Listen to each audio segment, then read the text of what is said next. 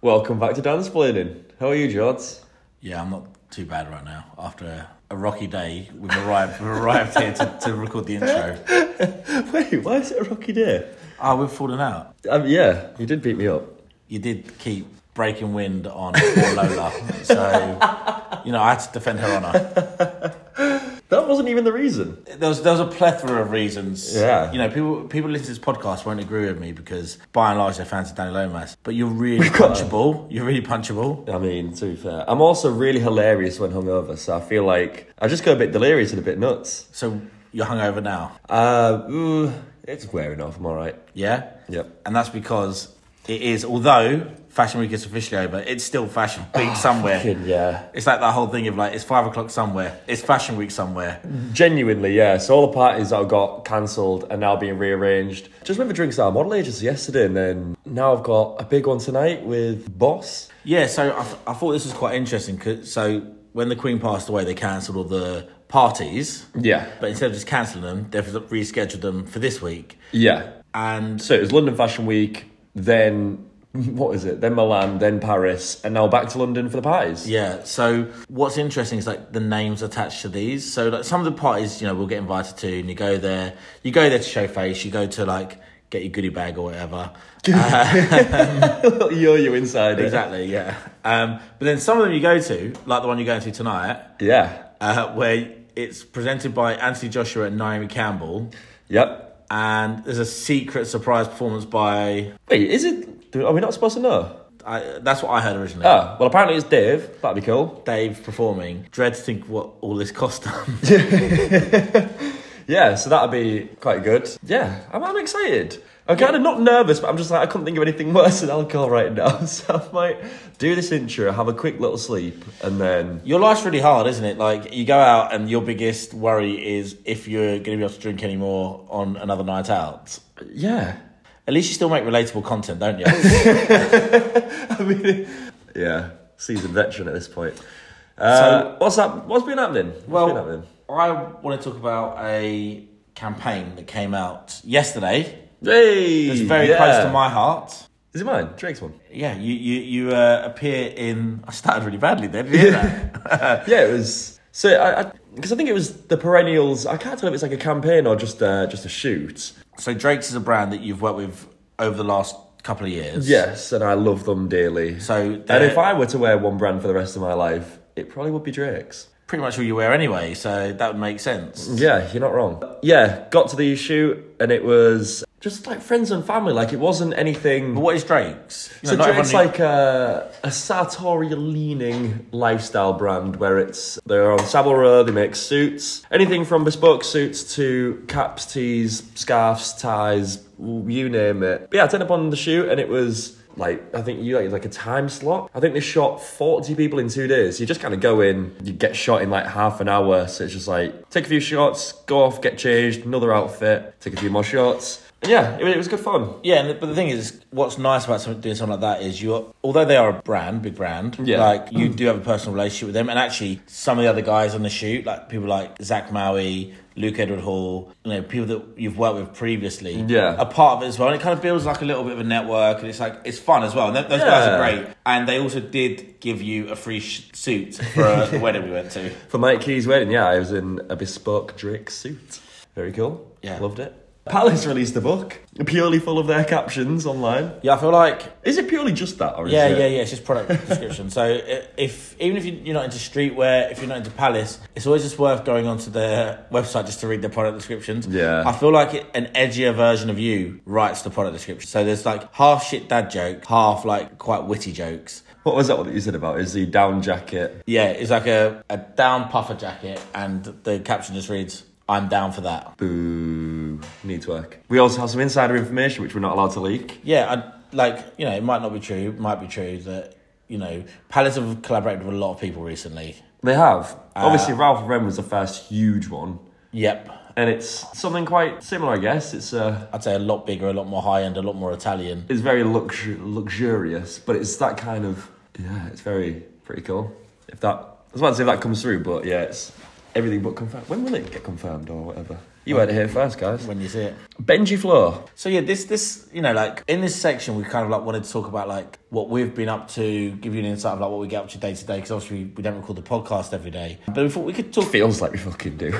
You spend far too much time together. But I thought it'd be like when we see something interesting that's happening in fashion, we can like give you our opinions on it as well. And then I've seen something that I think is fucking shit. But it's so Benji Flow, are they a musician? Yeah. So a musician, they have merch. This is no like shade at Benji Flow. This is obviously some brand activation where it's been sold in. There's a massive bag involved, and the actual concept is terrible.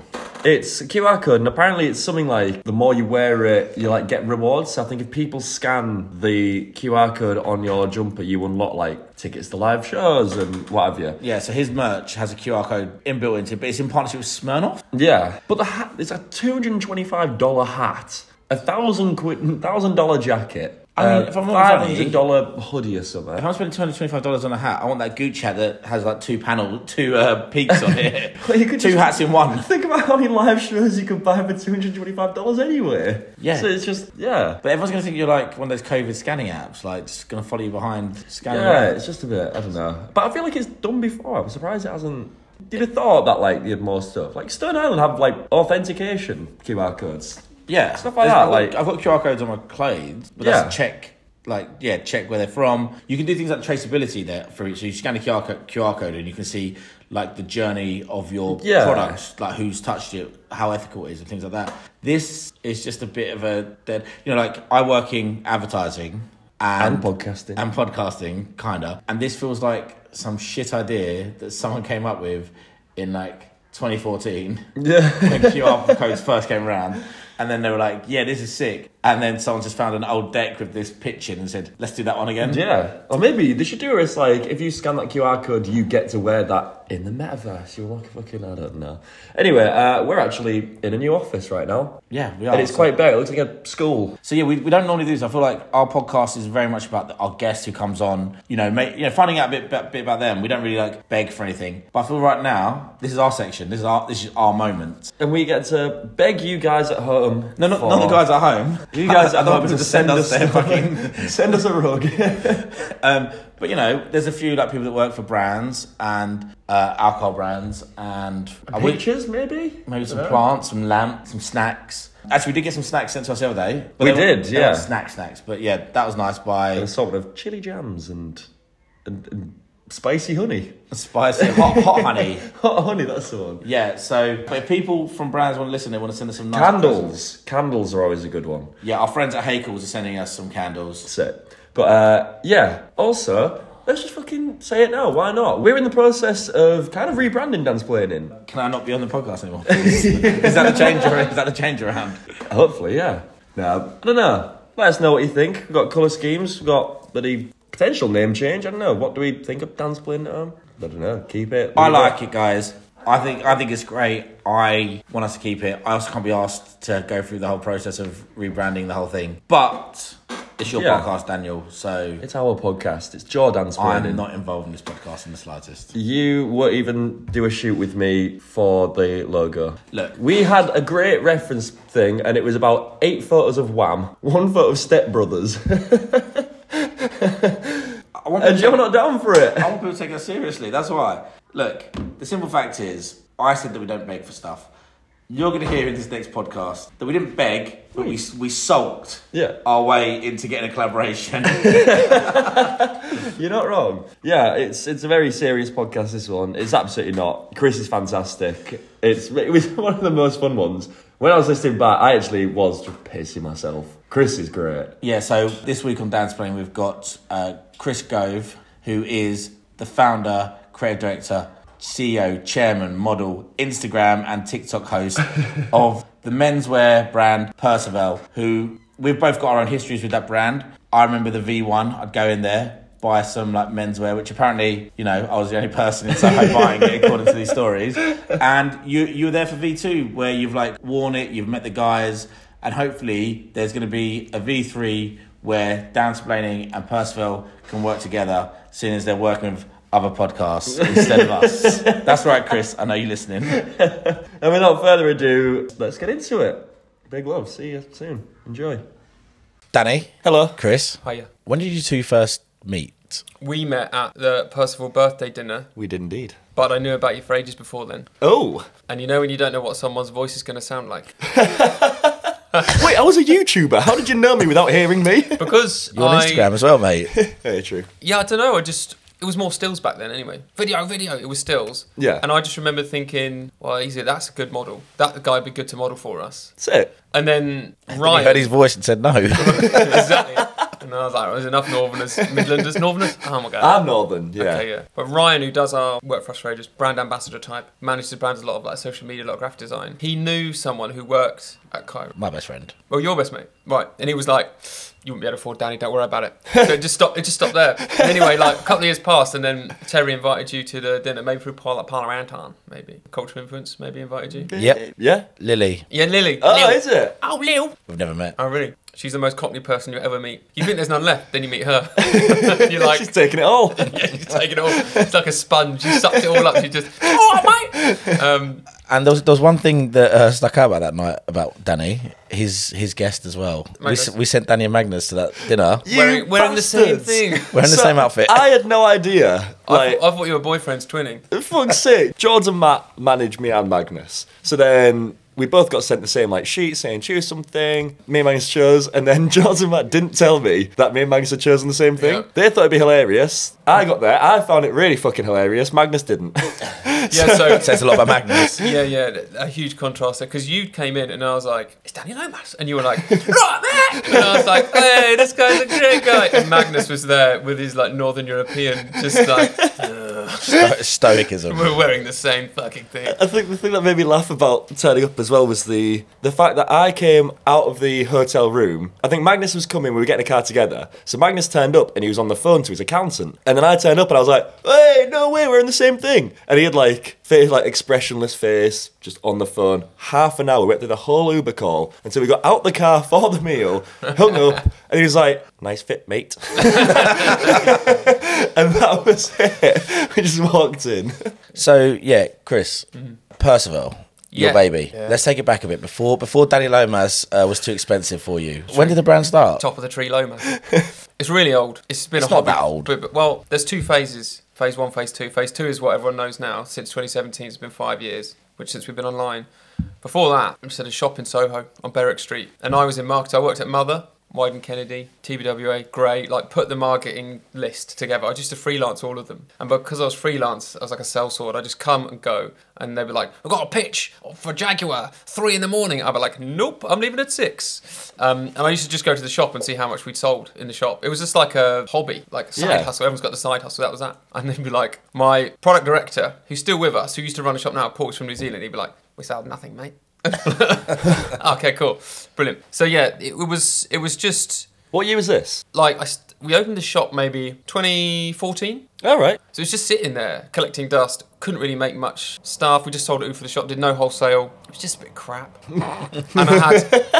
And it was just, I thought, if I have a shop, then it'll be a billboard for the brand. And I started it because I wanted to make this yellow jacket I had when I was like 4 that I saw in a picture. It was like some yellow wax cotton. I think I told you guys this. And I had to make 50 of them, and then I sold them. And I knew a guy who was a wholesaler at ASOS, and he was like, "I'll buy a wholesale collection." So I did more of that, did a wholesale collection, did one collection, and it was on ASOS. And I was like, "Wait, why are we doing this? Yeah. Let's just open a store, sell it ourselves." The old school D2C. We had this store. It was just a nightmare. We had rats. We were locked into like a 10-year lease. Bloody hell. Yeah, but that was back then when leases were just like mafia stuff. Increasing rent every year, tied into all these rates. I just sort of did a quick Excel calculation how much stuff I've got to sell, and I was like, I can sell it and work at the same time. Turns out I couldn't do that at all. And the people I started the brand with, one was like a finance guy who was doing property, who was just doing that the whole time. Lovely guy though, love that guy. And this woman who is a fashion designer, she's worked for like Studio Nicholson. She's amazing, provided the technical expertise at the beginning. Those two did their thing. And you had like store staff. You guys weren't working in the store and stuff So like we that. had Ryan. Okay, yeah. So Ryan was an intern then running the store, but he went to Sydney and then came back a few years later and carried on working for us. But it was Ryan and Paul who are still with us now, and then we went through so many shop staff because they were like, "I love this job. What the fuck is this job? You guys are mental." And would leave. But I would just check in at the end of the day on the sales. Obviously, sell like one thing, or some random tourist would buy something. But it was awful. We were locked into that lease, making no money. So there was 3 things that happened in one day that I was like, right, I'm quitting this, I'm shutting it down, everything. First one was that, like, I'd come in, open the store, guy comes back in, famous rock star. He had been going through the airport and the TSA had stopped him because he'd had a brand new Percival shirt on and pulled a baggie out of his top pocket. Which at the time, I was like, lol, freebie. And he was like, this is really serious. I'm in insert famous band name. They're all in Berlin right now, going to play a show in 3 hours. I'm not there because I've got Coke all over my shirt that I bought from you brand new. And how did that happen? Because insert name of business partner at the time was just putting stuff on and going out in Soho.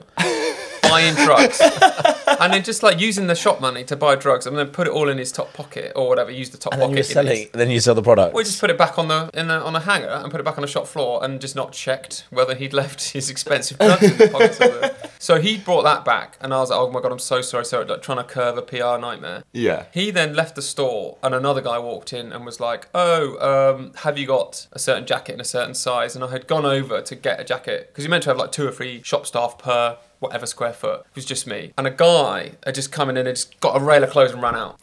And the guy went into the changing room to try a jacket on, turned my head, see a guy run out the door with the stuff. And I was like, back in a sec. And I just ran around Soho chasing this guy. Because Soho's like kind of like American, it's kind of like a grid. That Wardour Street. Brewer, up the alley, what's that street with Supreme on, then back up Wardour, left past Silk Society, down Great Marlborough, left. I was like, I've got to get these jackets back. And he finally just ran out of steam and he just gave them back. He was like, oh. No way. He was just like, you've got me. He just gave them back. And I was like, do you know what, appreciate just giving them back, quite honestly. You could have done that about 2 miles ago. Yeah. And I walked back in the store and the guy had come out the changing room and he was like, oh, I like that one. And he actually bought those 2 jackets and it was the biggest sale we'd made, like 2 full price jackets. I was so knackered, sweating. So I'd had Rockstar with the Coke, I'd had the jacket theft marathon, and then another guy had come in and he came in and he locked the door because we always left the key. We had made this like sapele hardwood thing on the front. It was anything that was nice about the shop. We put all the money into the shop front. We left the key in there because the lock wasn't a latch, so it was just like a little deadbolt. And he turned around and locked it and he started smoking a crack pipe. You know when you just get... when you get like just Soho fringe, like they've been in Soho for ages, they're like wise to the streets, and he was just like smoking a crack pipe, just talking weirdness at me, and I was genuinely sort of worried. And then a policeman just walked past and I banged on the door and he looked in and I sort of eyed towards this like rambling, crack-induced Rain Man. And I unlocked it and he was like, don't let him in, don't let him in, just freaking out. And then he sort of just lurched at me and tried to like smash this crack pipe on my face and pulling it back. And then the policeman like pins him down. Matt looks terrified. And then, but then he started going, I came in here because he was being racist. I was like, not now, to say that now. You're on the floor with a crack pipe. And then at the end of that day, I was like... this can sound really stupid. What's that process? Because you've got stock, you've got staff, you've got a 10-year lease with the Italian mafia. Yeah. You're harbouring crackheads. Yeah. And you've got a business partner who probably wasn't the best for the business. How do you then close a business down? Yeah, so all new learnings for me there. So firstly, it was like trying to get out the lease. 10-year lease, I was 3-4 years in. And I just texted the landlord. I was like, listen, guys, I don't think I'm up for this. Should we just let me out of it and I'll just pay next month's rent? And they went, no. And they sent me a bill for £450,000. They're like, if you want to get out, you pay the remainder of the lease. And I was like, And so I'd met our investor and mentor now, I had met through a friend and he had said, I said, listen, mate, invest. And he was like, your business is terrible. He was like, you make okay product, but the business model is shocking. You don't run it. Everyone's a nightmare. Just like, if you can think of a way to come up with a fresh approach to what you're doing, then yeah, if you can ship and scale those garms, then fine, but I'm not going to give you money now. It's just, you're a nightmare. And I said, okay, well, listen, I need to get out of this lease. And he sort of explained to me that you first liquidate the business. And so if you have a limited company, you're protected by the company veil. And so anything that you've done can then be liquidated off. And then you're personally not liable for everything. I'm not personally liable, but the process of that is quite sort of like 60 days or something. Meanwhile, the shop is there and I'm not paying HMRC, rent, rates, phone, etc., suppliers, the list. And so there's a bailiff who comes knocking and he said, listen, you got these bills. I don't want to make a scene out here. If you let me in, we can negotiate. And I was like, you're right, I don't want to make a scene on Berwick Street. And I let him in, and he was like, right, I'm in. Let's look at the stock. Snapping pics of everything. And he said, if you do anything, because they wear a camera, does audio and visual, whatever. And he was like, I'm recording you right now. So everything you say, if you do anything, I'm going to use it against you. You can't attack me. You can't do this and this. And he'd said to me, are you planning on attacking him? Well, not no.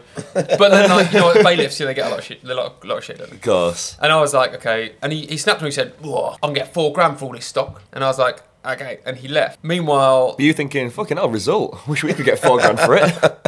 Not no. I was thinking, well, the RRP on a stock should have been around 15k. Yeah. However, they said I had no idea. Just chuck it at auction or something. Some geezer picks it up, sells it down Roman Road. TK Maxx. TK might have been a good way to go, actually. But then Paul, my production guy, had come back and I was like, listen, mate, this is the deal. It's a nightmare. Explained everything. And he was like, well, why don't we just sell it online? And I was like, I don't know. So you had no online presence No at online this point? presence. But this is 20... No, they had the internet then? 2016. I'm not sure that they did. No. But do you know what it was? The business partner, who was a nightmare, was meant to be doing that stuff. And that was a constant point of contention. It was like, where's our online presence? Where's our online presence? But also at the time, there was only Magento as a back end, a WooCommerce, a couple of others. Shopify was brand new. And they'd released a beta version of Shopify that year. And he said, I've been looking into Shopify. And I was like, show me. And Shopify just revolutionized how to run an e-com store. And it's still kind of, you just drag stuff in. The fact you could just drag images in and change the stock. And we put everything online. And I had a short mailing list. I had about 10,000 people on the mailing list. And we just did it as like an online sample sale. And so I sold it all for about 30k. Bloody hell. And then I said to the bailiff, you said it was only worth 4k. And I only gave him 4k.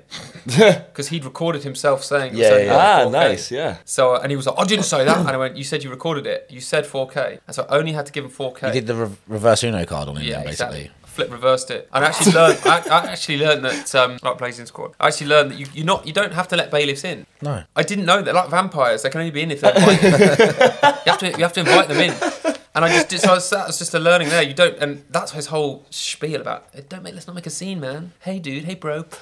So I didn't have to let him in. Gave them 4k. The shop, everything got liquidated. So I negotiated with the people who were in the business. I was like, listen, I'm going to take this. I'm going to do this. Unless you're going to do it, you can still have shares for like working here, 5%, whatever. And so they got shares because they had helped me build whatever the brand was worth at that point, which was nothing. Well, the brand was worth 4k because that's what I bought all the assets. Yeah. So I used the money, and the liquidator allows you to then, you can buy all the stock and all the assets. So when I made that money, it was legally mine, bought the brand, and then I came up with this. I just saw everyone queuing outside of Supreme, and it was with Terry, Terry does head of marketing, who was at Exposure at the time, and he was like, oh, the fucking Thursday launch. And I was like, ding, oh yeah, why don't we just do like a tiny drop every week, because that's all I can afford. I got 30k, let's make it in London, do a little drop each week, release it, and just grow it that way, purely through this rubbish Shopify that we have. Hand to mouth, like you hand sell, to mouth, yeah. You then use that money to exactly, make. Man. And it was about like, okay, do we have margin? What's the margin? 50%, so in theory we can make double again next time. And then we didn't pay ourselves anything for a year and a half. And I just went like we got all the stock out the shop and put it in my lounge. It's about the size of this actually at the time, like open plan, floor to ceiling, just boxes. Ooh. And that's how we did it for a year and a half, just in my house. Bloody hell. Bless my girlfriend. Who's an interior designer, by the way. Oh, they drove her nuts. From Iceland. Fair play to her, she stuck with me and Paul stuck with me, we just grew it that way. And actually when I went back to the investor, I was like, look, you said it was this, and now we've done this. We've simplified the business model, no overheads, very flexible way of working, good margin. He was like, okay, this is it now. You're onto something. And then we managed to get 150 grand after that 18 months, and then I started paying myself properly. Yeah, but there's one legality though. Cut what you want, because some of this might be boring waffle. I had a 20 grand overdraft with HSBC that we had used, and I had a personal guarantee on that, and they come for that money because that's personal guarantee. Yeah. So I got a letter from them going, where's the 20 grand? Because I thought everyone was sweet. Yeah. And then they came for that. And actually I was like, okay, the new business will have to pay off that, because I couldn't pay that off. So I was making money and paying. Well, yeah, you were making no money. So. Yeah. So and that's another reason we didn't pay ourselves. So we did £500 a month. What was the biggest difference, like clothing wise? I know the big difference between the brand now is it's run properly now, but design-wise, clothing-wise, what's the main difference between Percival now and the V1? Yeah, the V1 had there was so much going on. I was working, I was doing other stuff. There's not even a design ethos or a value to what we were doing. Like no one knew why we were doing it. I'd made a yellow coat, but it snowballed, and it was like I'm just making knits that I like. Sometimes sold okay, or a pair of trousers. Like I didn't have a vision of what the cut should be. It was just stupid. It was just pure ignorance. And then V2, first thing I sat down and worked out was like, what actually, why are we doing this? What's the reason it exists? And the one thing was that humour. Like, menswear is still, it's dead serious. It's getting less so, because I just think, what memes and Instagram, everything everyone's doing, but the company value was, everyone who came to the shop was so serious all the time. It was like the beard hair phase, wasn't it? Straight back hair, big beard. The man bun. Red Wings. Red Wings. That's Shoreditch. it. Yeah, and those guys were dead serious. Like, we were all somehow part of that in some way. And I was like, all my mates have a great time. Can't we just inject that sense of fun into everything we do? It's just lads wearing clothes. Yeah, exactly. Rather than it being this whole pissing contest of, like, who can take it the most seriously. And that's what, I listened to, the Glenn Kitson one? Yes. Like what he's talking about the menswear back then, about, that's so intrinsic to the DNA, just wearing what you like. Everyone had their brands, just trying to enjoy it. That's why you do it, because you love it, not because you're overwrought, holier than thou about what it is. Then what brands were you wearing at that time then? Or like, what were the ones that made you go, okay, well, I'm going to start my own brand as well? Like, what would be catching most? I know now you're going to be like, I wear Percival exclusively. But like, what were you wearing then? Yeah. And who were your peers? Junior Watanabe back then. Because the first thing that got me into fashion was Comme des Garçons. And then I was gone back and looked Was it the Heart Converse? Yeah, the play. That Lumps and Bumps collection, the one that really got them going back in the 90s. Because I'd just gone back and started researching some just older sort of points of reference. And then that brought me all the way through to Junior Watanabe. And then I'd seen his collection somewhere, just some when there was actually a men's fashion week. I don't know if does that even exist now? No, they've now merged. Merged back again. They're still men's. January. Kind of, it's just a bit. Get your winter clothes ready, mate. We're taking this podcast on tour in January. Let's go, can't wait. Junior always they were the first one, not the first ones, but they were the one who would always cast models that weren't models. Mm-hmm. They'd have older guys. The guy was great. Just go ahead. But the thing is, Junior's my favourite brand of all time. Yeah. But when I saw some of those collections, I was like, I get why people have models, because these clothes don't fit these guys properly. Like their bellies would be slightly out. Yeah. The buttons would be opening and stuff like that. And I was like, I get why they have skinny models on the runway now. You get that Seinfeld problem. What, the Kith one? It's really bad. What did you think of it? I thought that when they got Steve Buscemi for that, they did a lookbook previous to that I thought that looked great, because he's thin and wiry, it hangs off him. And you because we were talking about at some point what if we got Sean Bean? That'd be great. But then you actually think, I'm just dressing sort of a portly older gentleman, whereby are the clothes going to hang well? And I think when you got that lookbook with Steve Buscemi. Why am I saying Buscemi? No idea. Hung off him really well. I think we were talking about this in the studio with Jerry Seinfeld. It's like, firstly, I just don't think he's never dressing like that. Exactly. So it doesn't look like it's natural on his body. It's the trainers. Yes, yeah. You needed a couple of elements that were what he would usually wear. Yeah, there was potential in it, but the execution was just naff. No, I think it's the worst. I really don't like it. Thank God for that. No, but I really don't like it.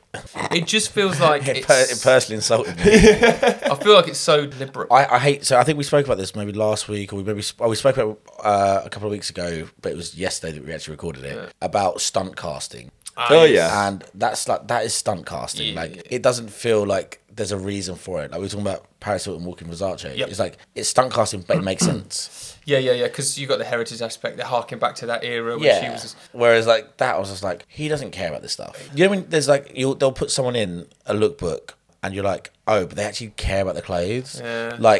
If they were doing Robin Williams, if he was alive, the fact that he was Izzy, he's wearing Izzy and Babes, it would make sense. Yeah. This is who's Jerry the biggest person? Jerry's never wearing Tiff in the first place, I don't think. No, he's not. He doesn't care. He doesn't care. Yeah.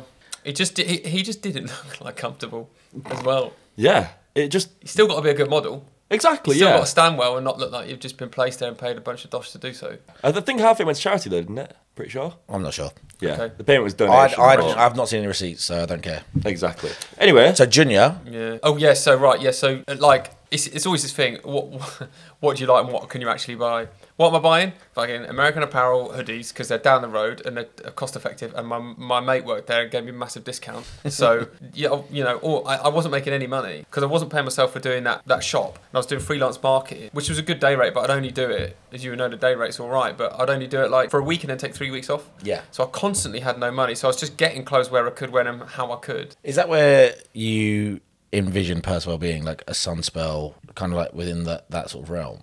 Back then, probably. Yeah. So back then, it was still, I was sort of nodding to that. And I think that's when streetwear was like streetwear druids that were wearing like black long line t-shirts. Oh yeah. So streetwear druid and then heritage menswear were like Streetwear druid. I've not heard that. I I like that. No, that's good. Makes sense. Yeah. The druids were like kicking about a bit, and then the heritage menswear guys. That's when Terry was in the Sartorial 7. Oh. Do you know the Sartorial 7? I know Richard's in it. Was he? No, Richard Beadle wasn't part of it. It was like Christopher Green.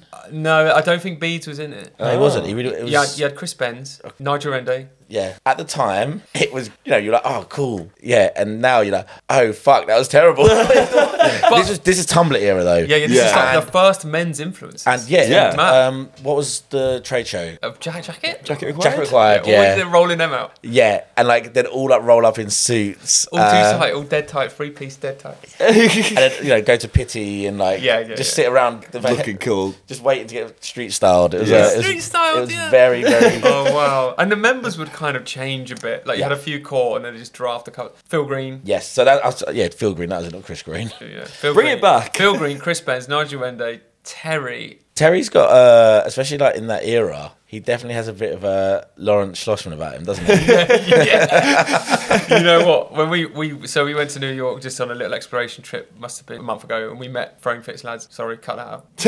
I'm allowed to. We're going to bring it up, don't worry. We're going to bring it up. Okay, fine. But they, ever since Terry's come back, I think he's in love. He's exclusively like stripy shirt, no sock loafer. It's like, them guys. Yeah. Bit of inspiration. If we were to create a Sartorial 7 now, who would you say be in it? I'd say Hugh, maybe. Hugh. I think Hugh. Who's Hugh? Hugh Lawton Scott. He works at the first. No. Oh, he's the model. He's the model. He's the model. I have a couple of mates who if Hugh listens to this, I'm sorry. A couple of people who are really posh, like old money posh. They say he is posh. Oh wow, okay. It's layer cake of posh. Love him though. So yeah, myself, I'm throwing myself in there. I think that's fair. It's your podcast. You can do what you want. Mate, yeah. Hugh? Yeah.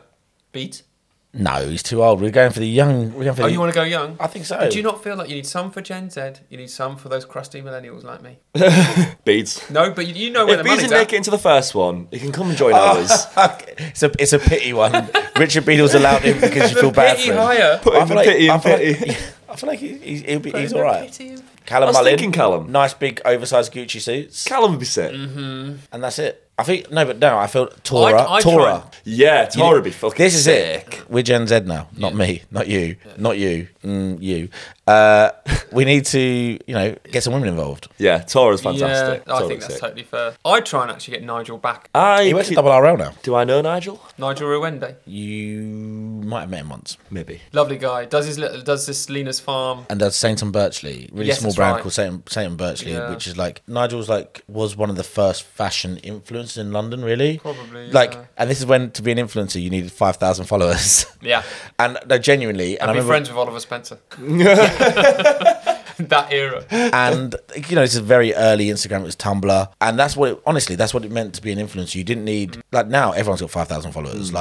It was totally different then, because he'd get photographed, put on all these street style blogs. Yeah, he was just the nicest guy. But then he started his own brand. He's been doing it for 8, 9, 10 years. It's called Saint and Birchley. So it's something that people should check out and help him grow that as well. He crafted this really amazing shoe. Spent ages working on. It's kind of like a vulcanized shoe with a custom rubber tip on the front, and it's really nice. Smart or trainer? It's kind of like a cup sole style shoe, like a Vans almost, but imagine premium. It's like a slip-on. Nice, yeah. It's really cool. And then I think his gran has a farm. Yeah, just a great guy. So Sick. I reckon he's in the 7. Take him. The 7, and we're only up to 5. I mean, And next one's... We'll get Lola because someone needs to do the TikToks. That is true. And you need someone who's young and relevant. Exactly, because I am not that anymore, either of those things.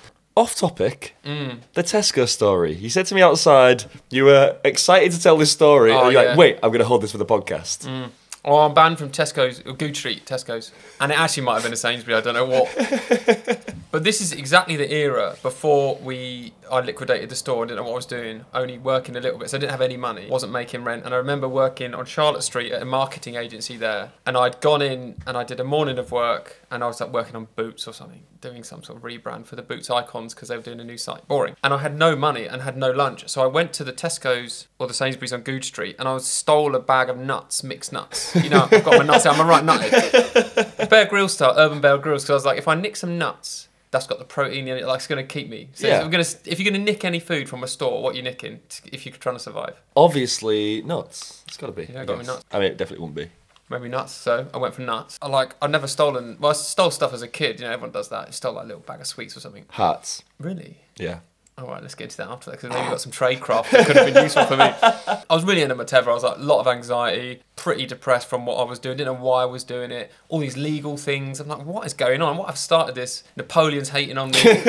And I just grabbed these nuts, sort of snitched them, and I was thinking, and I probably did it so stereotypical guy stealing a bag of nuts, which is this: look left, look right, look up, try and look shifty. And I just walked out, and the security guard just went, "Oi, I saw you steal those nuts," and I turned around. But he said it really loudly, so I'm gonna fucking hear. And I turned around, and then a big van pulled up because there's traffic lights. I don't know if you know, onto Tottenham Court Road. Yeah. And I thought I frisbeed them behind me, and they scooted along the road and stopped neatly underneath this lorry. And I was like, too easy.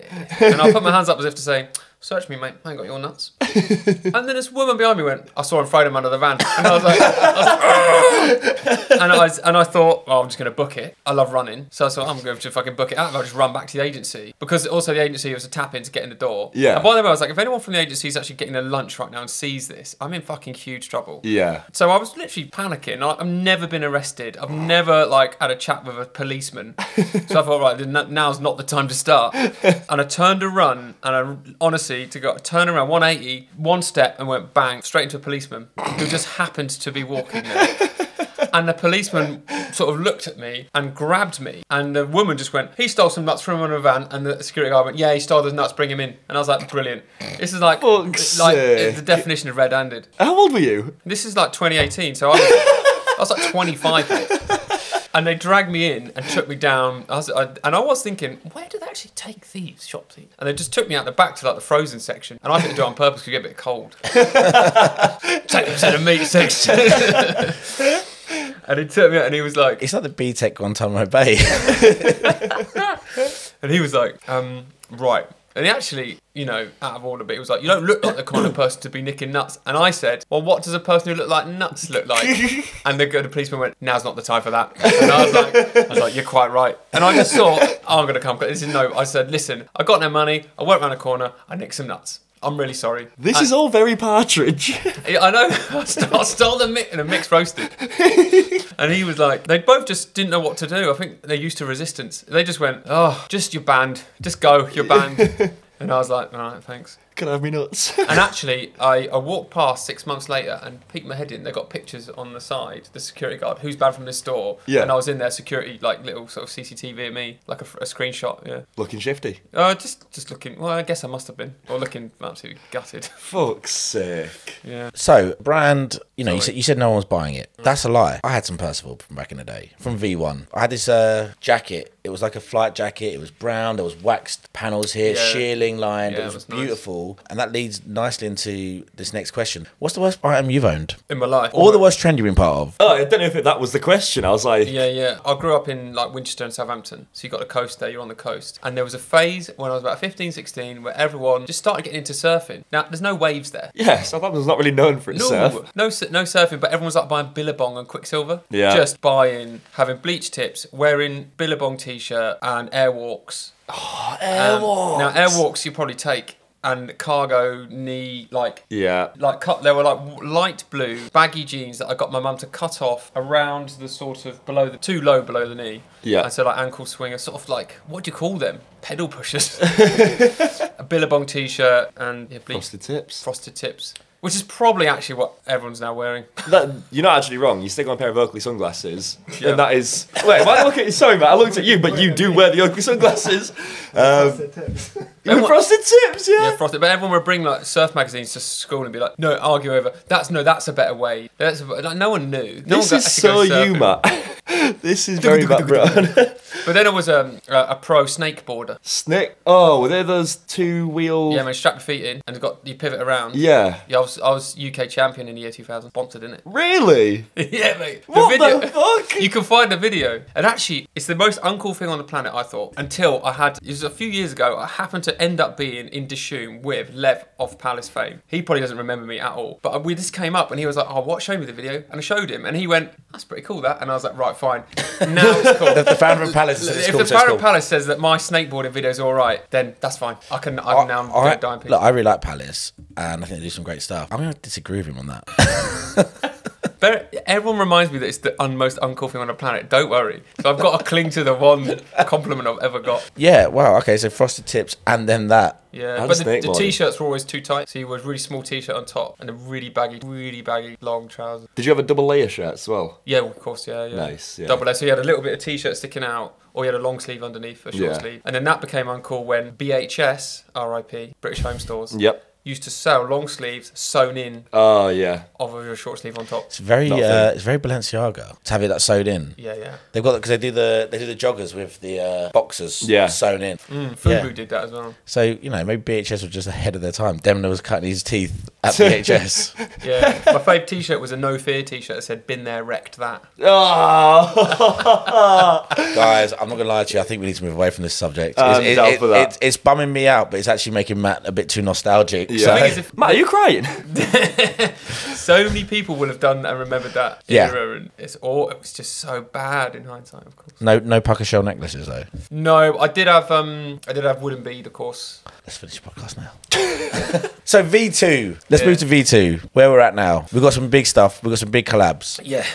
Campari at the moment, champion. Have you ever thought about doing a collab with a fashion podcast? Maybe, yeah. Yeah, we've got some good collabs coming up. Got one with a fashion podcast who we spoke to earlier in the year. Is it us? Throwing Fits. I love Throwing Fits. I love the boys. Okay, no, that's cool. So there's a collab coming out. I'll be honest. We're trying to grow audience in New York, in America. And what with the economic climate, we're seeing like our US followers grow massively compared to our UK. And so our mix is now 30%. Excuse me. Bloody hell. I've got a stolen nut in my throat. And so that US mix has increased rapidly. It comes with a lot of like cash and logistical challenges with shipping and everything. But we thought, let's go for it. And so we tried to do where we're doing a localized collab with them. But it's just 2 football shirts for the World Cup. That's cool. Sick. So it's interesting. That is cool. That champion collab, you wanted to use models who do fashion podcasts for that as well. Oh, I see where you go with this. I'm just wondering why you keep doing these things with these fashion podcasts. Yeah. And maybe my phone's not working. It's on flight mode. I don't know. Like we haven't had the call yet. We are the #1 fashion and beauty podcast in the UK as well. Well, also, honest, are we not good looking enough? Is that what you're trying to say? No, I think maybe you see too expensive again. That's it. I mean, we're cheap. No. Any other brands that are listening? We're to cheap. be honest, we would love to collab with you guys. Right, we've got it on record. You are rolling, aren't you, Matt? Sick. Nice. Of course we would. Lock the door. The thing is, Get the crack pipe out.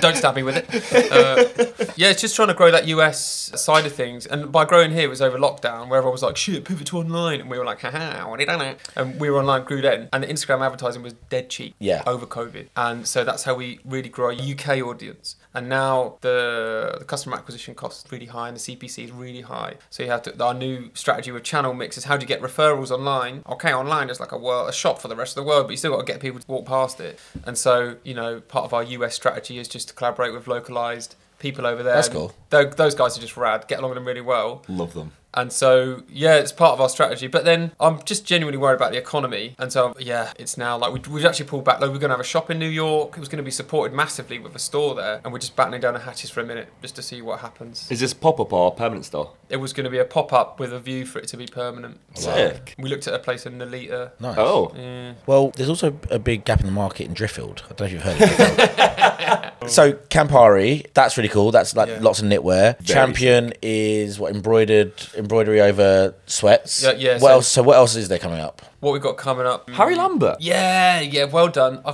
had a mind blank then. And he's been brought up on the podcast before, but who is Harry Lambert? Harry Lambert is a stylist. He's fantastic. He's, I'd say, most known for being Harry Styles' a stylist. I'd say that's exactly what he's most known for. But he's, who else is he doing at the moment? There's Dominic Calvert-Lewin. Is he? Yeah, he keeps putting DCO in skirts. DCO. Oh, yeah, of course. Yeah. Because everyone's like, why's DCL wearing a beaded necklace? And you're like, And why is he wearing Billabong? So I found an old picture of Chris Gove. I don't want Y2K UK snakeboard finals. Do you know what, one day you're going to find yourself on a mood board somewhere. Like hidden in white, I'll post you. Snakeboard. 100%. That's right. See reverse. Yeah, Harry Lambert, that's a good one. So what will that entail? Like, what does that consist of? Mate, he is amazing. He's a bit of a genius as well because he doesn't ever strategize, I feel like, in a long-term way. He turns up, like we had a bunch of meetings with him. Not only is he the nicest guy on the planet, he just goes, I think it should be like that. And you're like, oh, you're right. It takes me like weeks to get to that place. And like he has all these references that he likes. He's really good at like collecting ephemera, vintage, retro, and new and high-end. He has just all of it in his brain bank. And I think he's so good because he can just visualize the final thing. Yeah. You're probably quite good at this. I don't know. When you're trying to think of a look and you put it on, you're like, quite right. In my mind, that was better than how it was. And then I have to craft it on the body or on the model. He just goes, yeah, it should be like that. And then he does it and you're like, oh yeah, you're right. And he does it with design as well. So he had all these knitwear references and things like that. And he was like, I think it should be a bit like that. And I came back with all my designs based on all of his inspiration. He was like, yeah. But it should definitely be these colours, and these colours. And I was like, oh, I don't know, but I'll do it anyway. Yeah. The samples came back. Obviously, they're perfect. Sick. And so he's just got a great vision. It sort of marries his world, if you imagine sort of a Gucci-esque, a retro-inspired aesthetic. Yeah. And then Percival, which is like more wearable. It's got to be commercial to a degree because I want like you, me, her. I want that to have a touch point on everyone. That's what I do try and do. You can be exclusive all the time, but you know, I'm trying to grow the brand. I want to be massive. That's the thing. Yeah. Is he going to put Harry in it? That's the main question. Well, I mean, Harry's got all, I don't know. I can only hope. I mean, I'd be lying if I said... You didn't hope. Yeah, of course I hope. I hope he slaps. But the thing is, he's got interest in it, and I think he really likes the designs, so I think he's going to splash it around. Sick. And I've always wondered this as well. So, obviously, Percival has been on the backs of some of the world's biggest stars. Yeah, can we get a little list of name drops, please? Roll call. Yeah. Name drop. Rock. Chris Evans. One of the Jonas brothers. Tom Holland. Like basically Gareth Southgate. Everyone Daniel in the Craig. MCU. Danny C. No, I don't... Have we got Daniel Craig? You made trousers for Bond? Oh, yeah, we did. We actually researched We it. did, and do you know what? It was so long ago because that film was massively delayed, wasn't it? Yeah. And so when we made them, like 2 years had passed. But it wasn't for Daniel Craig, it was for Ben Whishaw, it was for Q. I prefer Ben Whishaw anyway, so it's fine. Yeah, I hear you on that, mate. But I always wondered, when you get celebrities wearing your clothes, do you know this is going to happen? Do you get a text from Stylist PRs or does your phone just blow up with people sending them? Chris Evans at the premiere of Buzz Lightyear, which is a good film to be fair, because my daughter's 4 and we watched it together. My phone was just popping off, and I was like, and sales, ding, ding, ding, ding, Shopify. I've still got the notification for better or for worse. And I was like, what the hell? Why are we selling this random knit that I made? It was actually based on one of my daughter's paintings. Yeah, I was going to say. So I just sort of do this thing when I've got a design and I've got to look after her. You've got to multitask. And so I have like lots of printouts of shapes of clothes and I go, you colour them in and I'll colour some in. And I'm really just trying to work out like jacquard patterns and colour blocking and stuff. And she just was slapping paint. And I was like, hold on a minute. That might be something Chris Evans would wear. No, but it wasn't selling particularly Go well. on, love, could you design a shirt for Captain America? Yeah. She went, I got it, Daddy. Is she like, I know nothing about children, is she like cognitive enough to know that, like, because Marvel, is she too young to know what, like, to watch Marvel? I showed her, what did I show her? Infinity War. Out of context. And she was like, I made that shirt. No, she didn't get it. Oh. She doesn't know what I do. Makes nuts. She says... Steals nuts and colours in clothes. She comes into the studio and she steals biscuits sometimes when she's got a weird day off school or whatever. And she just thinks they're my friends. She goes she goes to me, are you going to that place with all your friends? She calls it my studio now. Go to your studio with all your friends. I'm like, they're not my bloody friends. They're my employees. You actually, I straddle a really cool contemporary fine line between mates and work colleagues, actually. Dad, do you always have to pay for your friends? The answer is yes. So Chris Evans is wearing paint splattered top. I know it's not paint splattered. Yeah. Inspired by that. It's a knit jacket. He'd bought it, or his stylist had got it for him? Or? Stylist, yeah. So we got a good connect with Ilaria, who's a stylist. She styles some stars in LA, and she had just got a couple of our bits, I think, for Tom Holland maybe. But she put it on the Rock first. But she still has to come to them with a rail of stuff, basically. Yeah. She styles them, but they all, they have an opinion, and they're like, do not like, do like. And the Rock chose something. He wore just like a knit, and he obviously busting out of it. What size? So obviously it's going to be a triple XL that he's just stretched out. We need to know, what size is he? Triple XL? Well, we go up to double XL, so it must have been a double XL. Fucking hell. Yeah. And he's like, but knits are kind of stretchy, aren't they? So yeah, he's like, I like the way you look at Danny, as if he's got any muscles to stretching it out. You bastard. Oh, so she does the MCU guides as well. Yeah, so she does quite a few, and she just managed to. She did one, and then it kind of. They are choosing it though to a degree. She's styling it, and they're going, yeah, okay, I like it. Ryan Reynolds as well. That's another one. Sick. So it seems to be all the knitwear that I don't know. It's having a moment. So like now, if you look into Percival tagged, there's no longer like London fashion people or people who are like doing a drip or here's my thing. Or I'm not talking like hashtag JQ. I'm just like people are just like this is my vibe. And now you're seeing like people from like Nebraska who are wearing like weird trousers and then that knit. And I had never thought that menswear could be like that. You're a menswear influencer. Yeah. But I still thought it was different to women's wear. Women's like Chungy's good mate of mine, and she'd wear something, and people are paying her for all this stuff, like Barb or whatever. She can do it, and it will sell. Like that business model is. But with men's, I sort of thought, unless you've got like insert Beckham, insert Harry Styles. Yeah. Beyond that, I was Beckham's worn it as well. He has. He worn it, yeah, for an eyewear campaign, yeah. Again, did the research. Mate. And I'm surprised that you let him say that Alexa Chung's his best mate about you begging for her number. Moving on. So the other day we were having a pint in the pub. Oh, for fuck's sake! He's gonna say chase down the street. It was not that. He chased Alexa Chung down the street, shouting her name, Alexa, Alexa, Alexa. She turned around and because he was just talking, she just assumed that she had met him somewhere. She's like, you know, when you like, she was slowly backing off as she was talking to him.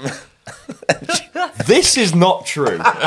This is a lot of hyperbole. Matt Brown, does it sound like a true thing? Lola, does it sound like it is a true thing? Fuck off! All Well, I thought you would know her. Like, we went to college together when we were 16. She moved to London, and I moved to London because she was like, listen, there's lots of good stuff, you'll be good here. And she was like my gateway drug to London. Nice. But she's at the very beginning helped out loads. But, mate, do you want a number, bro? I'd love to go for a pint with her. That's all it is. Great. So obviously Jack Guinness is good friends of her, Yeah. and Jack's been on the podcast. Okay, yeah. And it got brought up a lot then. Oh, right, yeah. But it's like, right, so clarify that story. I hope this don't fucking go in. It's going in. Josh is just staying in the podcast. Fuck's sake. And you can keep that So, point. we'd come back from a show, Reba at the Fabian show. Went for a pint of Blue Posts. And Alexa Chung walked past. Right, And she was past you. She wasn't in line with you, was she? She was past you. No, hold on. So the Alexa...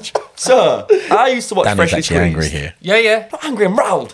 Freshly Squeezed with and who was on that? Chungy and Rick? There was Rick, there was like Jamila Jamil, there was Simon is now- Amstell. She's doing all right. In the Yeah. bloody MCU. Yeah, like, When's she going to be in Percival? watch Freshly Squeezed.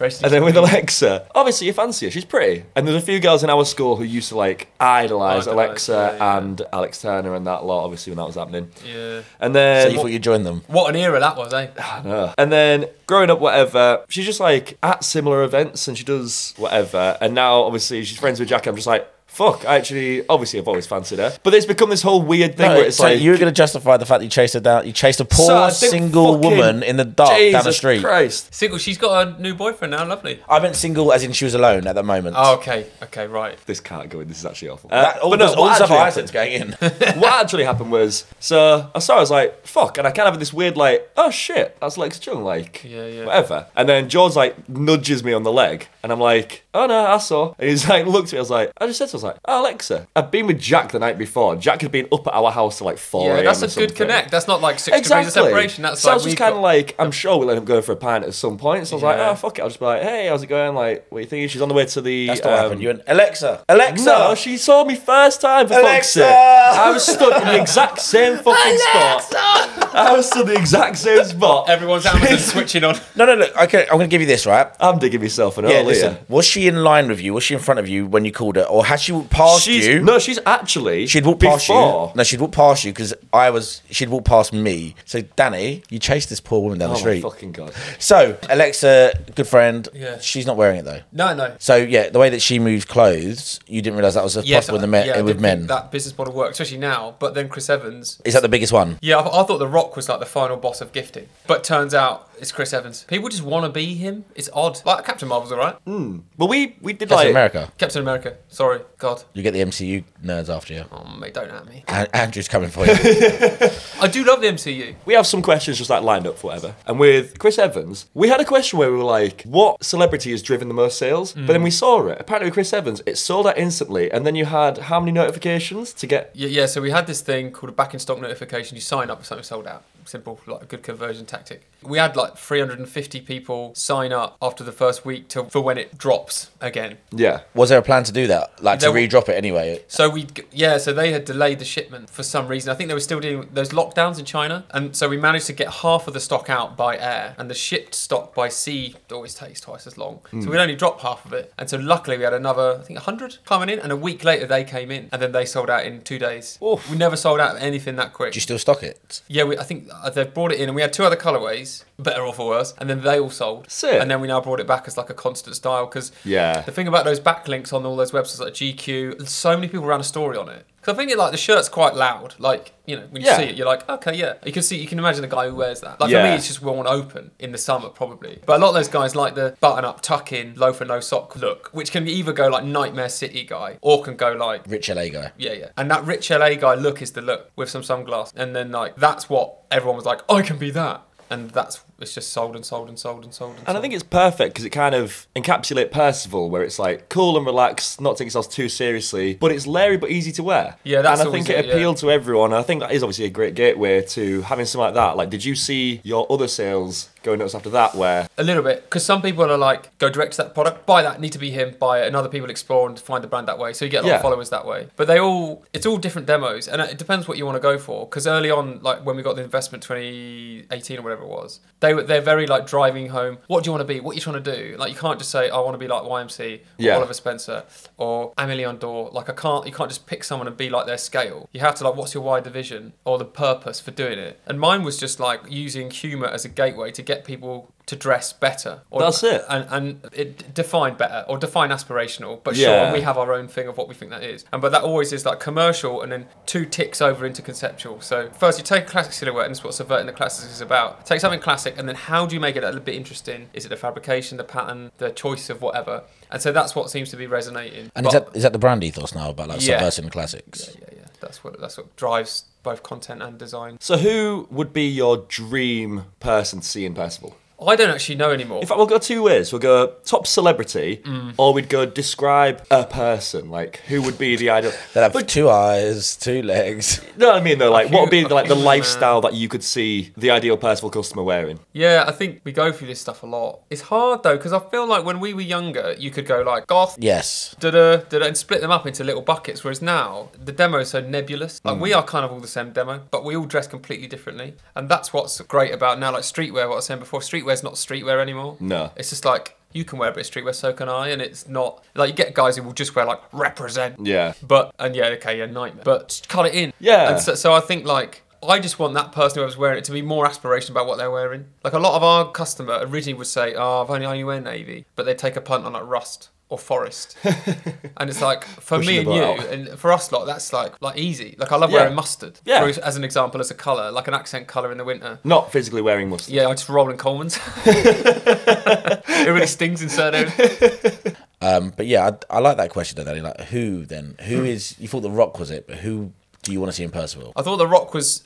Listen, The Rock's The Rock. I mean, who cares about that? Does he go by The Rock still? Or is he now Dwayne Johnson? I don't know. Dwayne Johnson The Rock. Dwayne The Rock Johnson, actually. There you go. Dwayne The Rock Johnson. To give his full name. Yeah. So I thought The Rock just because I thought equal sales. It wasn't a kind of an aspirational thing. Because he's so... Like, do muscly people look good in anything? Let's be honest. They got loads of muscles. Singlets. Yeah.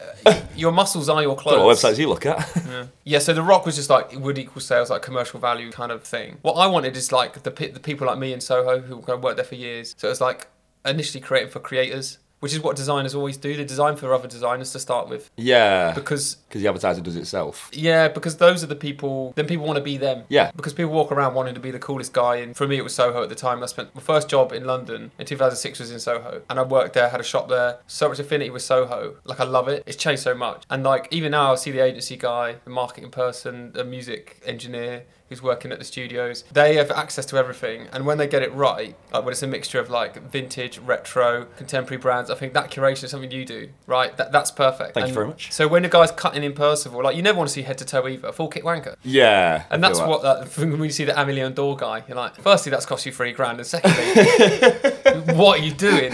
Like, you need to just buy trousers from Uniqlo. Yeah. You know what I mean? Like, come on. Yeah. And so it's like, aspirational curation of your fit is what everyone is striving for and putting their own stamp on it, isn't it? Perfect.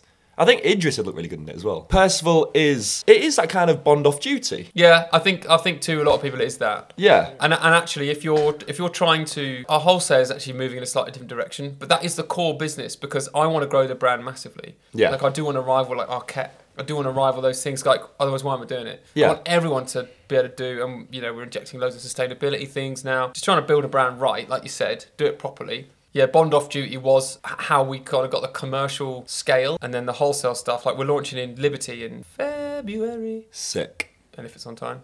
Early March. And they're giving us a little space down there. And for me, that's like a massive, massive milestone. And those designs do push it more into a place where I'd actually like them to be rather than looking at... Well, I suppose I'm assuming, I'm gonna assume I know where you're going, but that basically sits you alongside YMC, Our Legacy, like NN07, like those are the brands in that space there. That's the space, yeah. There's a legitimacy in that, and it's so old school thinking because obviously there's a legitimacy in the brand because it exists and people wear it, so it doesn't need to be legitimised like that. But being in a place like Liberty, legitimise it, but then sitting alongside those brands, I think that's like you can really go, oh, if I were to go in there and not know the brands, so say I go in there and I know Our Legacy, I go, oh, well, these brands are like Our Legacy, even though I don't know who they are, and I can then start buying from them as well. And also a great thing about a store like that is you're not buying full kit wanker. You go, oh, I like that Our Legacy jacket. I like those Album trousers. Oh, this brand, I don't know it. I like this knit. Yeah, I totally agree. It's like validation, isn't it? Yeah. Because you're sitting alongside your peers. So we spoke earlier about how, like, you create the website and it was like a D2C brand, which is like a direct to consumer, whereas a lot of brands make themselves by going on a wholesale model. So that's where they sell to other retailers. And my understanding was that you guys didn't do that, but obviously you said you're doing Liberty. Is that something you've expanded into then? Yeah, expanded into that. So where you stop? Well, to be fair, I haven't sat down and gone, what's the list that you've got? Because the book's only just closed. So we've got Liberty, got Brown Thomas. Yeah, in Ireland. In Ireland, yeah. And then a couple of small, just nice guys. But the brief for him was like, go get places that you think are good for the brand. Don't go volume. Because in a cash flow forecast for the year, or like you're looking at your P&L, like, okay, what's that? Wholesale is in marketing. It's just marketing. It's not a revenue stream. It's awareness, basically. Awareness, yeah, that's it. Speaking of stores, your flagship store in London? In Soho, yeah, Marshall. You have a bar in it. Yeah, that's right, the Percival Arms. Is that what you call it? Yeah. Why? Nice. Why? Not why do you call it? I understand why you call it that. Why do you have a bar in a shop? To get people drunk so they spend more money? Do you know what? I hate going into a menswear store and everyone going, turning to look at you, and you just like leafing through clothes in order to look like you actually are interested. Now, Amelie and Dore have done a thing where they got a cafe and charge you £900 for a cup that you wanted to have an Instagram with. Not when you get free credit. By the way, that is an amazing idea that they've nailed. So no shade, that is amazing. No, the bar, it's just like having a store that had a relaxed presence. I mean, a lot of our feedback from customers that came back after actually we opened the store was like, that they view Percival as like, it has to be this thing where it's aspirational, you want to buy it, look good, all that, but is a friend. You go there. Like, I think what Amelie and Dore have done have been the exclusive cool person. Like, you're chasing them down the street like you're chasing Alexa Chung down the street. Fuck's sake. Whereas Percival... No one will get that reference because the other bit didn't make it in. Oh, it's making it in. Percival is the one you walk back to your group and it's your mate that goes, that's what mate, we're it. And that's Percival to me. So like that they're exclusive, we're inclusive. Nice. And that's kind of the way I look at it. And the bar was part of that ideology. It's like just come in, have a beer. Don't even buy anything. Actually, you can get on a Wi-Fi and work at the bar, and then just go. Like it's just that. Like I know the brand. Dan obviously knows the brand really well. But like there might be some of our listeners who don't know the brand. Hopefully they're going to go research it themselves. But we know people are lazy. So what is the brand? Like what kind of price point is it? And like what products is it? What's the ethos? Like give us that elevator pitch almost. Yeah. And we might invest into the York store. Percival is a DTC menswear brand with a tagline, subverted the classic. We take classic cuts and silhouettes and... You've said this before, haven't you? Yeah, I have, yeah. But it's all right. Subvert them through like colour, pattern, style. Trying to get people to dress, both people are aspirational dressers and people that want to be, and use humour as a vehicle to get them to do so. But what is the product? And the product itself consists of all the tiers of outerwear, knit, jersey, shirting, trouser. You can do full kit wanker if you can if you want, and it's price pointed. Average order value is about £110. But some. So how much is like a tee? So a tee's £45, but then a piece of outerwear is about anywhere between £200 to £450. So you can get like a nice jacket, without paying that stupid like £600, £700, £800, £900. That's it, yeah. So and we deliberately undercut everyone on that for that reason because with D2C. Nice. I'm allowed to. But why wouldn't you? What's like the best value item that you've got in there? If you like... Yeah. Our best seller ever, and it still is to this day, is a single-breasted mid-length trench coat that's fully waterproof. Fully? It doesn't have a lining. Yeah. Okay. It's wet. It's water resistant. Yeah. Showerproof. Sick. Well, yeah, up to you can walk around for 4 hours and not get wet. It's what Southgate wore in the final of the Euros that we lost. So Gareth Southgate is an ambassador. How did that come about? You working with him? Basically, I was making some pasta, and it was about 11 at night, and this was my kid was like. So you were teaming with Italy in the finals? What you're trying to That's say? right. Yeah.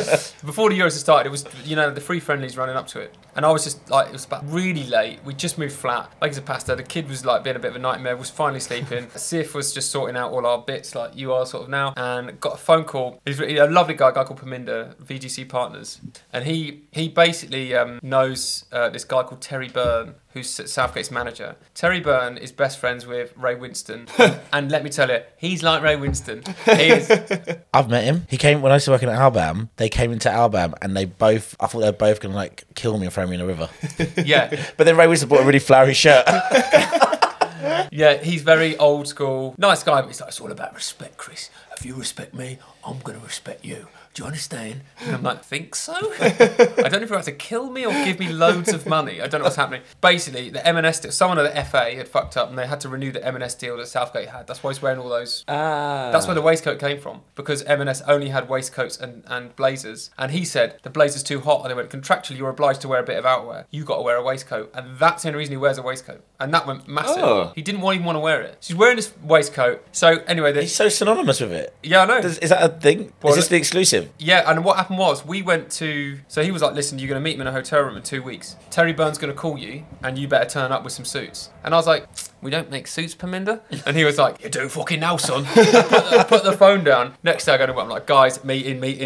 We've got to make a suit in 2 weeks, and it's got to fit Gareth Southgate. And Izzy, our production manager, went, what's his size, by the way? And I was like, I don't know, but you better get Googling. So we ended up making a suit for Southgate, made a bunch of sizes, and we had to pitch the idea to him. Like, what's the idea? And I was like, I don't know. So we had this whole thing where I had pictures of like James Bond, Churchill, because he bought something before apparently, and so that's how he knew about the brand. Sick. FA didn't renew the M&S deal. They were like, just get in there now. It's not an official deal because it wasn't. That's the legal thing I have to say. Apparently, we just gifted him. Yeah. Because if you end up getting a deal with him because it's for the Euros, the FA come for their cut. Yeah. And you don't mess with the FA apparently. Oh, is he UEFA?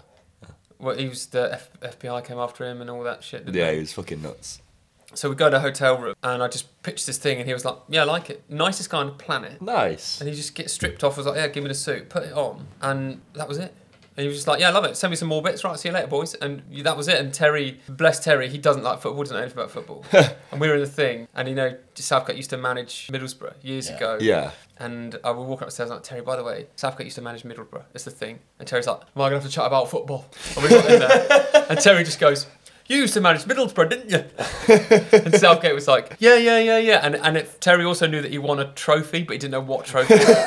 So he went, congrats on that trophy. And Southgate was like, thanks a lot, yeah, thanks a lot. And started talking about it. Terry's like, And he's looking at me, panicking, because he knows fuck all about football. Oh, yeah, bless him. Yeah. But also with the waistcoat, I was about to say about the It's Coming Home waistcoat. Apparently that didn't exist. Apparently that was a Pete Aston. Do you know about this? No, I don't know. So Southgate wore a pinstripe waistcoat. Yeah. But there was a photo, and when you zoomed in onto the pinstripe, it said It's Coming Home. Oh, that was obviously not real. But you'd never know. Santa Claus. I know. Not Do you know why? Because I'm not an idiot.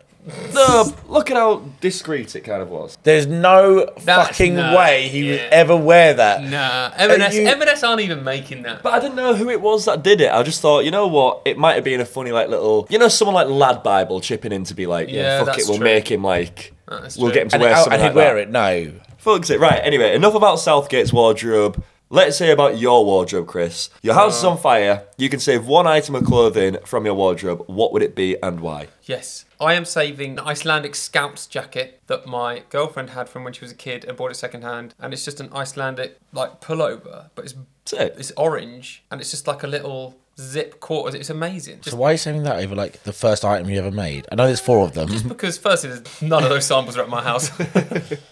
And they're at the bailiffs. When I first went to Iceland, Iceland Air lost my luggage, and it's the only thing I wore. And it was quite a seminal trip going there for the first time with her and everything. So so when you said, I thought you meant it was like a tiny when you said, no, it's like a. I thought it was when she was growing up in the Scouts. No, she bought it second hand. I don't know, it fits. Okay, fine. So I thought it was a child's jumper. That's what I was like, why are you keeping that? I wear it as a glove. Would you ever sample it? Yeah, we sort of have got a lot of stuff like that coming now. That's it. Yeah, quarter zip fleeces and stuff. Yeah. Nice. Yeah. Should we chat about the future? So you said some of the collabs that are coming up. You said Throwing Fits, Harry Lambert, Dance-Plaining. Yeah. We're putting it on the record again. Apart from that, what we're going to expect from you next couple of years? Yeah. And especially like what I found interesting, you talking about the sustainability practices. What are you doing in that sense? Yeah, sustainability is a tough one. What we're doing is we've changed all the packaging. That's all, the short term and long term. Short term, change stuff that doesn't hurt the planet. Easy. You can change that stuff. We tried to use biodegradable packaging about a year ago, but we weren't at the volume. We got a quote from someone who could manufacture it, and they were like, no, you can use fully compostable, but it takes 6 months. You have to use the packaging within 3 months, because if you have it stored up on your shelves for 6 months, It composts. It starts to compost. But the minimum order was 100,000 like econ bag, and so we were never going to use them within that time. So then we couldn't afford the unit cost. So anything. Could you not have asked ALD to go onto their order? Oh my god! I mean, yeah, if I'd have known then. So now, but we just switched to paper. We're switching to paper. A few recycled yarns coming through. We're going to start a thing where people can bring their old clothes back, and then we just are going to give them a discount off. And then It sounds like you're workshopping that one in your head as you're saying it. You're like, yeah, guys. discount? Yeah, they'll bring it back, get a discount, and then we'll use those garments to repurpose. So recycle or patchwork or bring back to life in some way. But yeah, we don't know because we don't actually know who's going to bring back what. But or even donate. So again? Or even just donate as well, like. Yeah, or donate, yeah. Because APC obviously did that with their jeans back in the day, where you'd take in your old worn raw denim, they'd give you 50% off a new pair. Bloody hell. Yeah, but then they'd sell your worn, they'd repair it and sell them for like $400 or $500. Oh, Christ. Yeah. Clever. So I was like, sorry, you want me to give you my jeans I've been wearing for like 4 years, and then you're going to sell them for a lot more? Sell it as worn. Yeah, we there's a lot of stuff about trying to be a B Corp. So that's like making your business sustainable in the eyes of like a world recognised status. But how much of that is, because you know this stuff and we don't, how much of that is like just paying lip service? Not what you're doing, I'm talking about like being a B Corp. Like, does it actually help? Yeah, well, it doesn't help the business. It's really difficult to be a B Corp, really difficult. It's going to take like a couple of years of work, especially in fashion because it's supply chain. And so there's a bunch of like manufacturers we won't even be able to use because we say to them, to be a B Corp, you have to let us know where you're getting your raw cotton from, for example. Yeah. You have to let us know how you're treating your workers. All the way down to stuff like, do you have a law around breastfeeding that is good for a pregnant woman or a woman who's just had a child? It encompasses everything. It has to be all the way through from the employee to the manufacturer. Okay, so it is actually proper then? Yeah. Because obviously that's why it's so difficult to get that. Right. So greenwashing, we had a lot of data come back from we did a customer study because you always got to do it. Because you think you're in touch, but just make sure you are. Yeah. And there's one thing that came back is they were like, you know what? We found that your demo, the 20s, 30s demo for you, they'll find a sustainability trigger. We'll just help them purchase, but they won't be looking for sustainable things built into your... Careful with that. So sustainability trigger is like when I get an email all the time, you can install this app on Shopify and it will just say, if you add £1, we'll plant a tree. Or every time you buy, we'll donate £1 to plant a tree. That's very greenwashy because I'm not changing any. My business could be using kids in Bangladesh with one arm. I could be getting cotton from the Uyghurs in China who are slave driven. Could be making it like illegal immigrants from Bangladesh in Leighton who are making it for tuppence on the dollar, whatever. And I could still go, here, have a tree for £1. Yeah. And that's what I know a lot of people do. This other thing that, now... Name and shame. Yeah. He doesn't want to get sued, mate, okay? They're removing, they're saying now you can remove the made in X country because the supply chain is so long. Right. What does made in mean? Like you might have sewn the buttons on in probably Portugal for that. But Japan, come on. Come on. So, but is the yarn from Japan? Yeah. Are the buttons from Japan? Yeah. I'm saying yes. I'm speaking hypothetically. No. I'm not rinsing your nice cardigan. I put a lot of effort into making this, okay? And so when you say made in, what does that actually mean? What you put the final button on there? But also made in, so we had Mike Keon, who's a production manager, and he was basically saying, like and actually you've alluded to this as well, you could be made in England, but you could actually still be using some sort of like forced labour, or you could be made in China and actually be using a factory that treats its like people really well. Yeah. So actually that made in is a status badge. It doesn't actually mean anything anymore. Well, it doesn't mean anything to us who think we know. Well, I think we know. I think we're on the right track. But certainly in wholesale, Mass just did all his wholesale meetings. A lot of feedback is, the thing is, some of the stuff's made in China. And I know that factory in China, great. It's actually the best quality. We never had quality faults from there, ever. They're like, be honest, we'd like it if it was made in Portugal. And you're like, but it's a nightmare making in Portugal. They're leery, they're slow, it's always delayed. They close down for a whole month. They're having fucking all the time off. China, they got Chinese New Year, and they'll be working however many hours a week, rotating their staff, laser cutting stuff. It's like bulletproof, this factory that we use there for the stuff that is from China. And so there's still this brand. You're right, it's a brand badge. Made in Portugal is a brand badge. Is it any good? I work in fashion. I don't know, a lot of people work in production. You got a fashion podcast. I do. I appear on one with you, but I know all this stuff. Yeah, I'm susceptible to it as well. Yeah, I will still value made in Portugal. Yeah. So how do you change it? And I think B Corp does that because then every factory, no matter where you're making, has to adhere to this set of rules in order for you to work with them. And the thing is, though, like everything, you need everyone to try and be a B Corp in order to change the industry. It's like free-range eggs. If everyone just bought free-range eggs, then you'd stop getting those shitty battery ones because no one would buy them. But loads of people still buy them, so they still make them. Yeah. So you'll never, I don't think, realistically, you know what humans are like, we'll never sort it out. So you just need to be a bit holier than thou and start moving to that, and hopefully it starts shifting. But yeah, I couldn't tell you where half our cotton is from. And if anyone tells you they do, unless it's like their brand is built around that. Like Story FG. Yeah, exactly. They'll know. No one else, I guarantee you, will know. Okay, so look, it's a cheery podcast normally.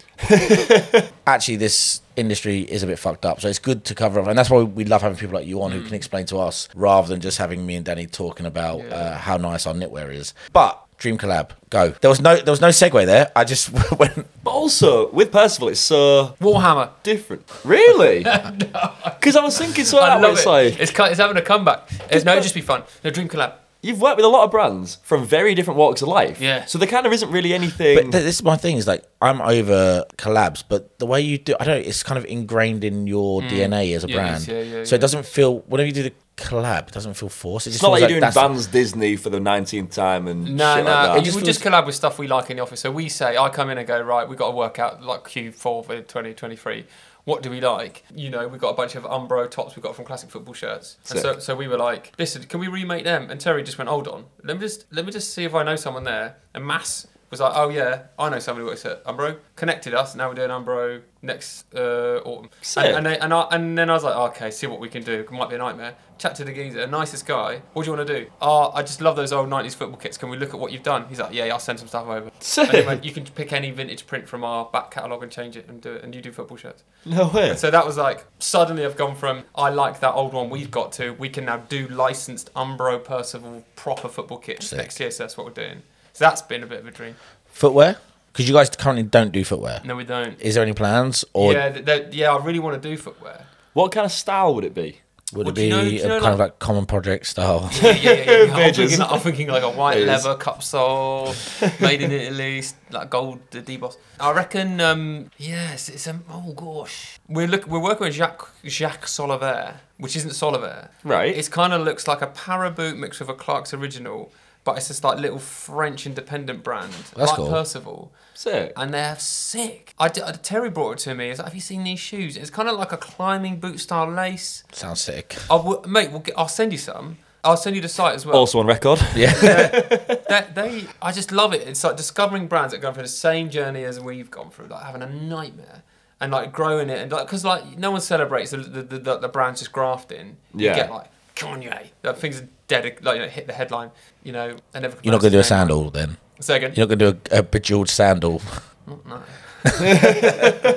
Yeah. So the things that we're like, I want to do are coming to fruition. I hope it carries on. Nice. It's like, because, you know, you can do a collaboration for, I suppose, like for money. Yeah. You can do a collaboration for exposure. Yeah. But there's something really nice about when two brands with similar ethos, who don't have to be a lot bigger, they can be similar trajectory. It feels good when that happens. Yeah. And you're like, oh, fuck, I get this. I get why this is happening. Yeah. But I also no shade on getting a bag, and there's no shade on doing something with someone a lot bigger because it can get you exposure either. But those are the ones that are really exciting. Yeah. Yeah. I think it's like this Campari one, like all we do is on a Friday in Percival we drink Negronis. So when Campari came through, it's like, okay, everyone is involved with this, from the intern all the way through to me. It's like, we all love it, let's do it. And everyone knew where they're coming from. The idea was there, didn't have to sell it to anyone. Well, it's also like quite nice knitwear, actually. It's brilliant, I'm going to lie. It's a bit of fun, isn't it? Yeah. Because when you're looking at old Formula One, old cycling, it's like, this is too easy. I love it. And you think of like obviously the most common one's Martini. Yeah. But then Campari is quite like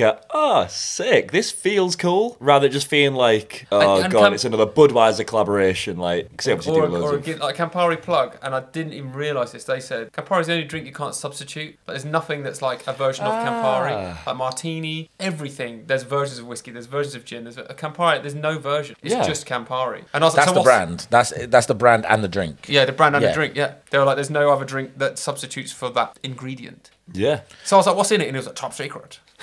Well, theoretically. Not theoretically. Dan's playing next Percival. It's happening. What could you imagine it looking like? Before brainstorming, if you had to think top of your head, we'll go winter. Like autumn, winter. More fun in it, winter.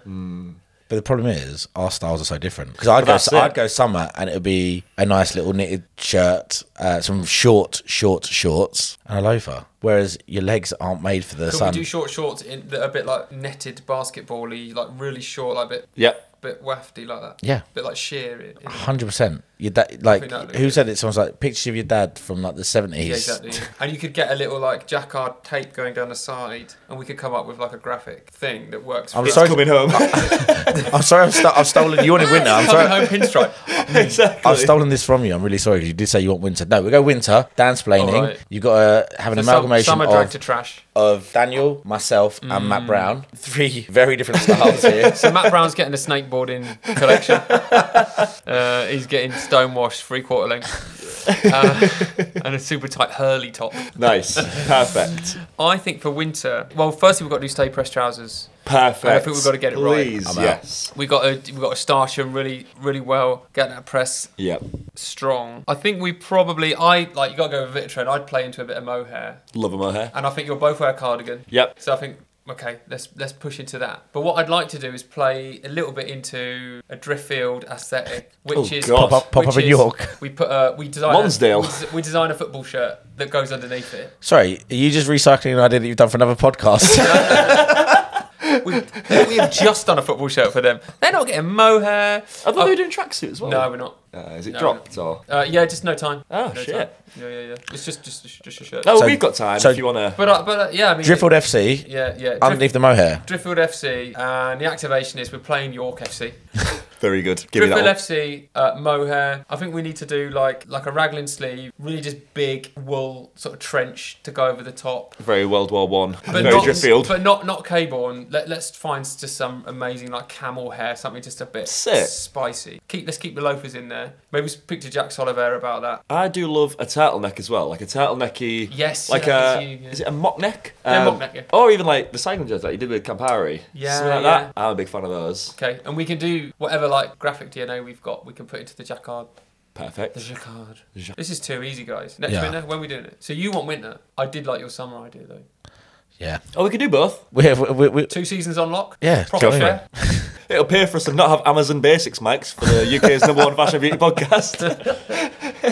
I think the activation's easy as well. We're making posts about it loads. That's the activation. Yeah, what are we going to do for the launch party? We're not. He's just going to post about it loads. I mean, we chatted about this when we went to the corner shop to go get drinks beforehand. The colour scheme would have to be green and white. Yeah, it's quite vintagey. Talking about green and white. And also, the activation, it's got to be a sports tournament that will be taken very seriously. Yeah, a pub, like them pub game, like recreate that guy without the sexism. Fred Truman, Indoor League. Me and Chris ran about it. I was at a pool and pints tournament, pool and pizza yesterday. How'd you do? I won.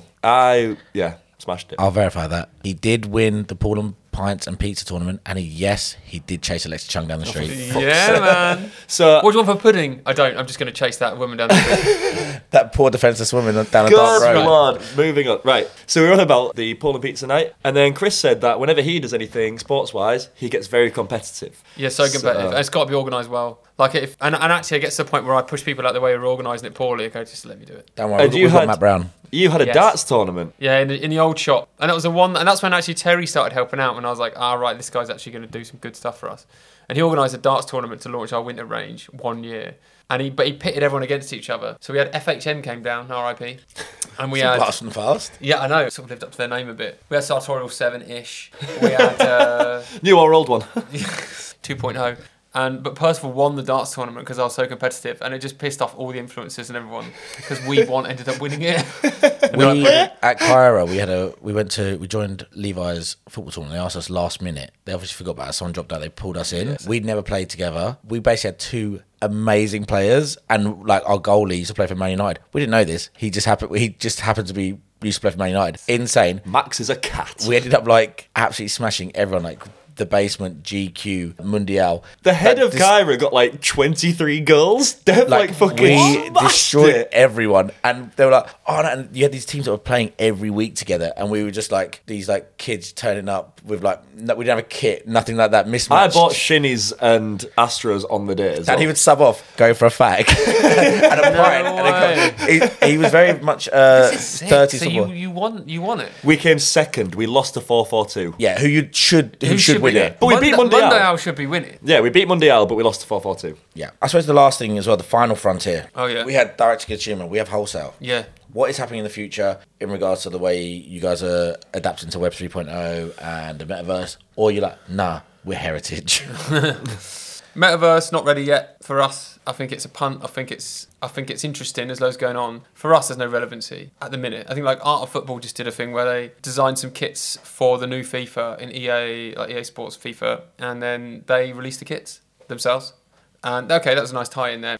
Makes sense. You got people doing concerts in Fortnite, and they're actually fantastic. Genuinely fantastic. That's working. But I think like if Gucci is doing a skin that you can buy for $5, suddenly you can buy Gucci. For those kids playing those games, it makes sense. For us, it doesn't make sense yet. I may have a Balenciaga Fortnite skin. That is what I use. Yeah, well, exactly. I mean, what you've just done is proven the thing. Like if Percival did a bunch of skins and paid to be in Fortnite, yeah. Firstly, we wouldn't get in because I spoke to the guy from there just as research, and he was like a guy at Epic Games was just like lovely guy. He was like, the thing is, next year we've got Ferrari wanting to do a bunch of stuff. Sick. And we've got insert other massive brand. We're not going to do Ferrari. So he's like, we got so much on. They're Ferrari in the queue. So firstly, that illustrates like how far we'd ever be down in the queue. And they did a Harry Kane skin recently. But he was saying that what you can do is build an extra game, your own world that plugs in. The dev on that's like 300k to start with, and then I've got to promote it. Yeah. And so it's just like it would be such a huge distraction. And like I think eventually, when the metaverse has worked out exactly what it's for. Fortnite is just an example because there's not like some omnipresent world where you can use your Balenciaga skin in every single game you like and on your social. Like it doesn't work like that. Yeah. So it's different versions of different skins. So it's still not there yet for me to even warrant. I have to understand it right now, but I don't have to do it. Yeah. I think that's the key. But with the question, if you were represented digitally, Chris Gove, what would you be wearing? Dream Fit. You've got to plug Percival here, surely. I didn't want to be boring. Yeah, it'd be Percival cut in with some Junior from like 2016 era when it was all dead patchworky, and it was like you got like he did a Junior Levi combo jacket, and it had that big leather pocket, then it had a suede bit in two different tones of denim, but like I'd wear that layered in like a big Percival wool trench coat. And then underneath, I'd have a Billabong t-shirt that no one could see. And what's on the feet? And trousers. Trousers have got my new Stay Press collab trousers that we've made. There you go, And then at a minute, I've got my Jacques Soliver hiking lows that are like fur lined inside. Ooh. So you don't really see the fur, but it's a proper winter shoe. When's that coming out? So you're having apple bottom Stay Press and boots with the fur? Yeah, that's right. Yeah. Very good, mate. Thank you. It's almost like you're a presenter and you own a podcast. And a model. Yes. And a rapper. When are those shoes coming out? I just want to see them. March, April, because it's actually a summer drop, that one. Okay. So we're not doing winter, we're doing summer. But the winter ones, I'll get a pair of winter ones, boy. Sick. Yeah. Have you got photos of them as well? I'll show you this. After this, I'll log on to the website, sir. Perfect. Like my mum says, have you got that .com address for that site? Put it in Google. That is a very solid fit. Danny. Hello. There's Alexa Chung. Go chase her. Guys, we're going to be in the bonus content. See you in a bit. I hate you, for fuck's sake.